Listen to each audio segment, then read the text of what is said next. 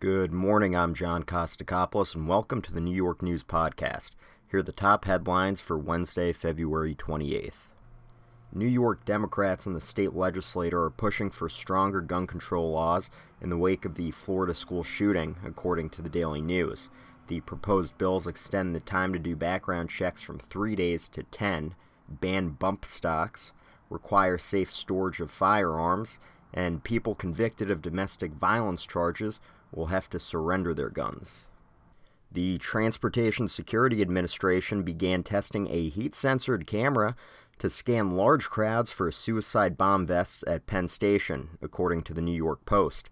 Amtrak cops scanned people in the crowd with the technology. A video on a laptop shows different colors for each range of temperature, and if a person's torso is cooler than it's supposed to be, the screen alerts investigators.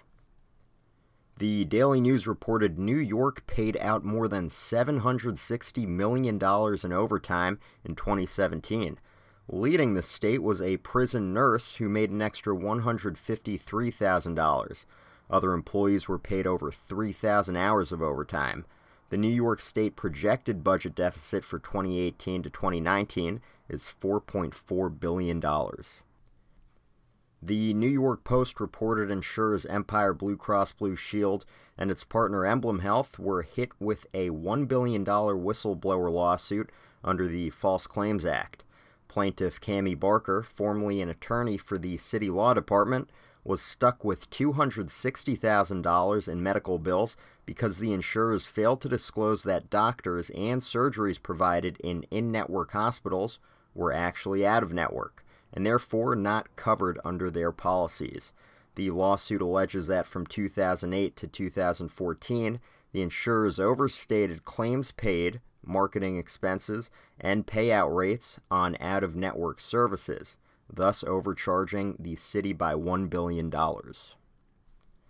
Billionaire investor Ron Burkle has traveled to New York in a bid to revive negotiations to buy the bankruptcy-bound Weinstein Company, according to Variety. Burkle is trying to solicit New York Attorney General Eric Schneiderman to get the Weinstein Company board back to the negotiating table. Schneiderman's interest is to save the Weinstein Company with strong protections for Harvey Weinstein's victims and avoid taking the blame for the company's collapse. And now to sports. The Yankees will take on the Detroit Tigers, and the Mets will face the Braves in spring training baseball. The Islanders will visit the Habs in Montreal, and the Rangers will also be north of the border playing the Canucks. Thanks for listening to the New York News Podcast. Tune in tomorrow morning for a new episode. In New York, I'm John Kostakopoulos.